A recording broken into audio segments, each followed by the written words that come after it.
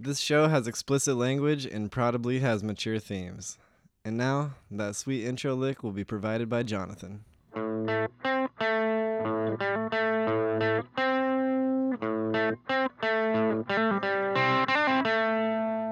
Thanks, John. Oh, hey there. Welcome to Dexplanations. I'm Dexter Sorensen.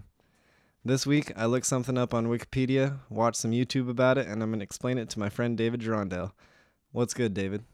Hey, Dex. Hey. I'm good. Are you good?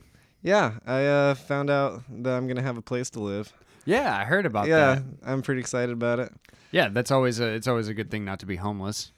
What are we going to learn about? We're going to be learning about heuristics. So, yeah, Dave's nodding. It's interesting. I'm nodding. Heuristics, like the psychological phenomenon? Yeah, it's like, so... Huh, Dexter Sorensen doing an episode on psychology. I actually just never thought I'd see the day. Yeah. Are you trying to debunk something? No, not really. Weird. It's, yeah. But it's one of those things that you hear people say all the time, but you might not hear it unless you already know what it is. Makes and then sense, yeah. once you know what it is, it'll, like... Pops you'll up. hear it, all the time. But yeah, so heuristics are mental shortcuts, and they're like an approach to making decisions quickly and not necessarily making the best decision. So some common heuristics are rule of thumb, or like common sense, or educated guess, or gut feeling. Right. Or traditional wisdom type of stuff. Yeah. Yeah, gut feeling. Gut feeling. Yeah. Yeah. Just like going with what you think, or like making snap decisions. And so they're pretty much everywhere. You do them all the time, no matter what. Oh yeah, basically, There's not enough it's my time. opinion that basically only education on yourself and your own inner workings gives you the ability to kind of overcome some of this stuff, is because you have to use slow thoughts. Like Yeah. you have to. What I mean is, you don't need to know the term heuristics in order to Exactly. overcome this. What I mean is that you do need to know that you can't always trust your gut feeling. You need to know that sometimes logic and reason are way better tools to analyze a situation than just your feeling on it. Yeah. But yeah, so most of the time they're actually super helpful. There's sometimes there's no way to have enough information to make a decision, or so you just need to make a quick decision. Yeah, if you chose cereal rationally, like what metric do you even use? Yeah. Like when you're choosing cereal get in an caught aisle, up. you should kind of go with your gut feeling. Unless you're like going for the thing with the most fiber, then yeah, that's just a matter of adding. So yeah, they're super helpful. They help you know what to order at a restaurant or what cereal to buy at the grocery store. They help you know like who to trust or what to wear, or to like avoid the dangerous situations. You're like, I've seen people fall off cliffs to their death. I probably won't go over there. Yeah, you don't even need a lot of rationalization. You don't need to think about gravity or like Newton. And you might not even think at all. You just don't do it. Yeah, you just don't do it. Yeah, or You're compelled not to. Yeah. So another example of a heuristic is like a stereotype. Yeah. Yeah. So it can go both ways. It can be helpful or not helpful. Oh yeah. Like on a societal level, it can be really unhelpful, and also like on a personal level, like if you're using if you're using heuristics to kind of set the tone for your behavior towards other people, there's a good chance that maybe not only are you possibly putting off some pretty offensive behavior, but also you may be like missing out on lots of cool positive interactions. Yeah, for real. So let's get into some named examples of heuristics. We already talked about a few, like rule of thumb and Occam's razor or whatever. But the most fundamental heuristic, according to Wikipedia, is trial and error. But there's also some other cool ones. Like the availability heuristic is making a decision based on how easy it is to bring something to mind. Wait. I want to go back. What is the trial and error heuristic? I don't understand what that just means. like doing things with trial and error. Like figuring out how something works by trying it doesn't work. Doing it, it doesn't work. Doing something else until it works. Oh, instead of sitting there and thinking about it, instead of rationalizing exactly what through, would be the best way to do it. Keep kind of throwing throwing things at a wall to see what sticks. Yeah. Okay, Yeah. interesting. So trial and error is the most fundamental Okay. heuristic. There's another one called availability heuristic, and that's making a decision based on how easy it is to bring something to mind. Right. I think I had falsely named but meant to call to reference this heuristic in a previous episode. In logical fallacies. Maybe, yeah, I think so. When talking about did we ever talk about the relative shark attacks are less common than I think pig attacks. We but, talked about it, but I don't know if it made it into the episode. Everyone thinks that shark attacks would be way more common because you hear about every shark attack that happens for the most part. Yeah, or you might be inclined to think that the world is the most violent it's ever been. But in fact, the world is more peaceful than it's ever been. Exactly. You just hear about it on the news. We just hear about it a lot. Yeah. So in a 1973 experiment by Tversky and Kahneman, they got a group of people together, and the majority of the participants reported that there were more words in the English language that start with the letter K than had K as the third letter. But there are actually twice as many words in the English language that have K as the third letter as those that start with K. But words that start with K are much more easy to bring to mind. Yeah, because when you bring it to mind, your mind thinks K. Yeah. You're like Kit Kat. Killa. Of course. With a K. Oh, no, I was just agreeing with what you said as being a natural thing to come to mind every time you think of K. Killa. There's also the representativeness heuristic, and that's assuming an individual case is more representative than what it really is. Or you could say it's using a mental image or prototype to decide a thing. There was this YouTube channel called AP Psych Fun, and they brought an interesting example of the representativeness heuristic. And they said, so you know this person named Gail. You don't really know her, but you know some things about her. You know she likes chess, classical music, and buying cheap, used books. But would you think she's a nurse or a librarian? Oh, yeah. Yeah. And they're expecting you to make, and a lot of times people make broad assumptions about other areas of people's life based on very limited data. Yeah, so it's like a stereotype, kind of, or using a prototype. Most people would say that she's a librarian because she fits the mental image of a librarian. But it's actually more likely she's a nurse because there are so many more nurses in the world. Yeah, that makes sense. I mean, I don't feel like libraries are as staffed with librarians as hospitals are staffed with nurses. Yeah, nor are there as many libraries. Yeah. Yeah, so the base rate heuristic is making decision based on probability. And you would probably get the Gale question right using the base rate heuristic. Because if you know the probability of a person being a librarian versus you basically, that heuristic, you just tend towards the most likely outcome. Yeah. Over the other aspects of it. Yep. Yeah. There's another example of a heuristic called anchoring and adjustment. And that talks about the human tendency to be more heavily influenced by the first piece of information offered. So if you... anchoring, like in sales. Yeah, like in sales. Or if you show somebody a jar of jelly beans and then you tell them your guess, they're likely to be closer to you on your guess. Exactly. Your guess is going to give them a starting point from which to adjust now. And it's going to be really hard for them not to do that on a subconscious level. Yeah, exactly. Just like anchoring works. That's how even when you are bargaining, the salesperson usually has the upper hand because they've started by listing a price. Yeah, and then if you want to go down, you can't go down that far. You can't go down that far because that seems ridiculous. But their price might already be ridiculously high. Yeah. So that's anchoring and adjusting. And there's also naive diversification. So when people make several choices at once, they tend to make more diverse selections than if they were to make the decisions over time sequentially. So if you're making a meal plan, you'll decide that you'll eat more diverse foods than if you just go out every day to eat. You'll tend to eat more of the same thing if you just go out to eat every day. Okay. Yeah. And it works like that with a lot of other things. If you plan ahead, you're going to make more diverse selections and more diverse choices. But if you don't plan ahead, you'll likely end up doing more of the same. Okay. Yeah. So that's So basically that one. what is the shortcut part of that? Oh, What is the mental shortcut that you're taking? well, it works on both ways. Because if you're the heuristic of for the planning ahead is having a quicker route to diversification.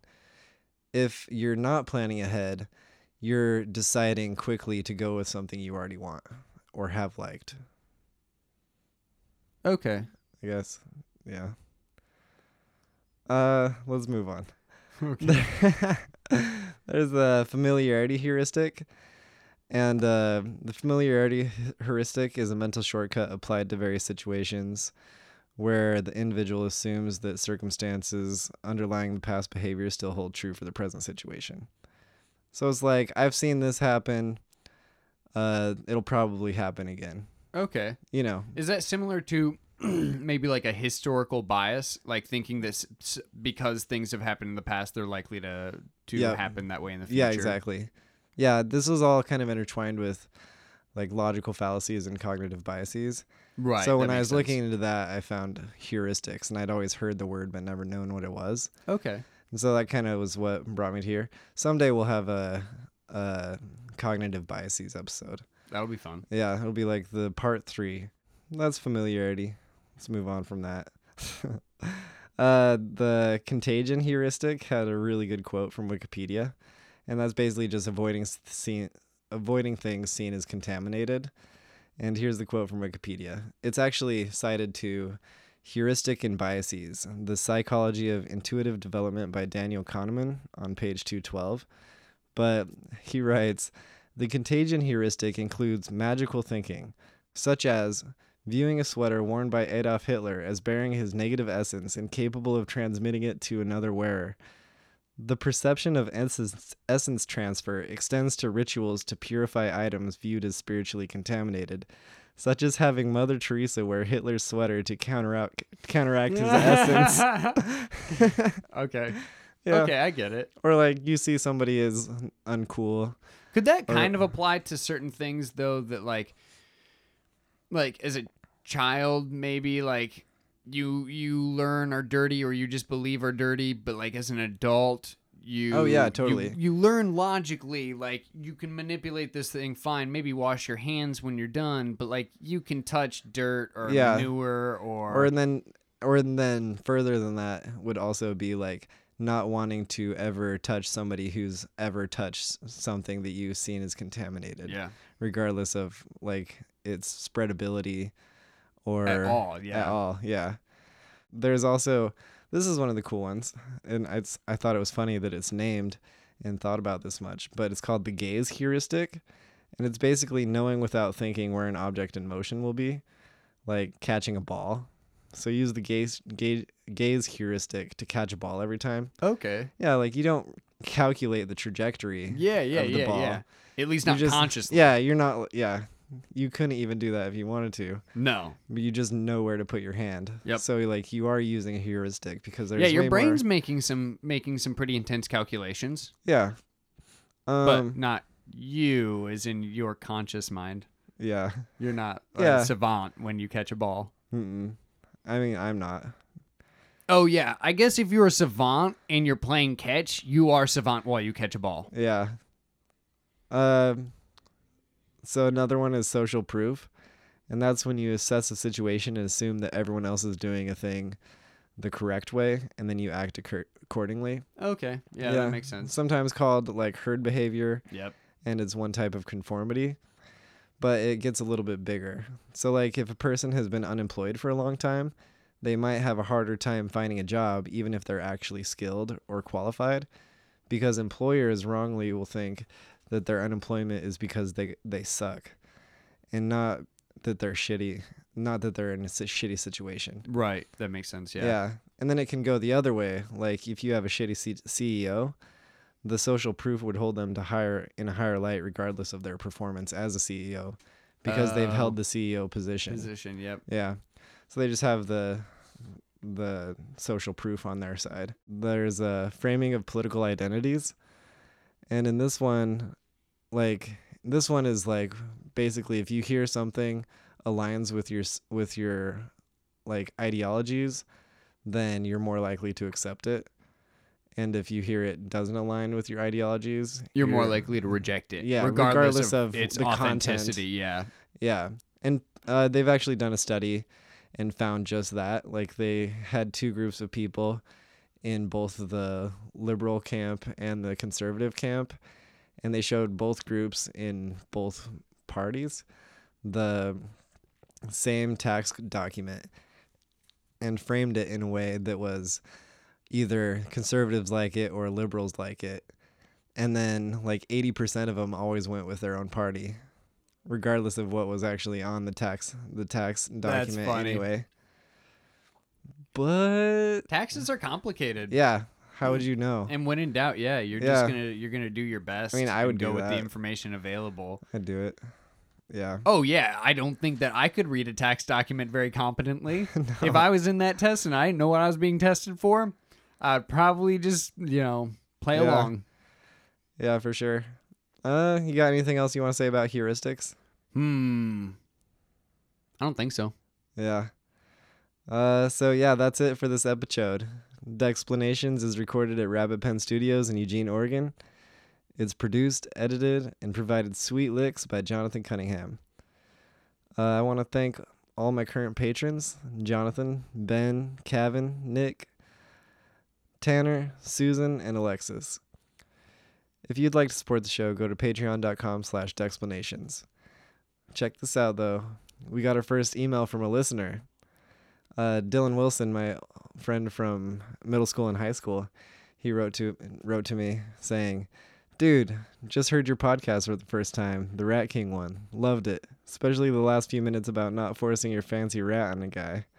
One summer I spent in Vegas at my dad's. My stepsister's friend had a rat, and when we went into a movie theater, they told her she couldn't bring him in. She said she'd go put him in the car, but instead put on a hoodie and left him in her pocket. And during the movie, just played with him and his huge, gross balls." Oh my god, they really do have giant ass nuts. Yeah, they do. Get it neutered. Yeah. What are you breeding it? Yeah, she took that thing everywhere and just let it crawl around and drag its nuts on everything. Oh god. It made my buddy Kyle and I uncomfortable. Yeah. Then everything is just covered in nut. Like yeah, seriously. It touched nuts. Also, their nuts are like bald. Yeah, and they just I think to say cool. They can't even stand tall enough that their nuts don't drag on anything. Oh no, and their nuts are huge, and, Yeah. and they don't stand that tall. Yeah. They got to be like really calloused. Oh, I think about that. Yeah. Like, oh man, can you imagine when they hit like a staple or a nail that's just like snagging out of the wood a little bit? Oh yeah. How many rats lose their sack inside walls? I wonder. Yeah, probably a lot. Maybe that's why they die so fast. I learned about a marsupial possum, which is redundant. All possums are marsupials. I learned about a possum that tucks its scrotum inside its pouch. The males have pouches as well as the females, and and they're rear facing, so water doesn't get in there. It's just smart. And they tuck their nuts in there when they swim. That's just it's smart. a water possum. That's a really good evolutionary characteristic. Yeah. I mean, if I had a little nut pouch, I don't know. Well, I guess otters. That's why male otters, like, their nuts shrink to like nothing every year, and then they regrow them back to like big nuts during the mating season. Really? And that's how like most of the year they keep them from getting like snagged on sticks and twigs and rocks. We're gonna have to do an animal testicle episode sometime. Oh, animal genitalia. Animal genitalia. Oh yeah. Actually, that's already on the list. But yeah, Dylan. Thanks, dude. Thank you, Dylan. Yeah, that was a good story. Yeah, it really was. I'm glad you're doing well, and I didn't know you're in Oregon, so I'll have to come up and visit you. Likely, I got a bunch of things wrong. If you want to tell me about it, or if you want to clarify something when we went over, or if you just want to tell me a story, hit me up at dexplanationspodcast@gmail.com. Tweet me at dexplanations or comment on the Instagram. I'll bring it up in a later episode or do a new episode about it. We pretty much only grow with word of mouth, so please tell someone to subscribe. Oh, and as for you, I like the way you brush your hair, and I like those stylish clothes you wear. Bye now. Bye. Ooh, ooh, ooh.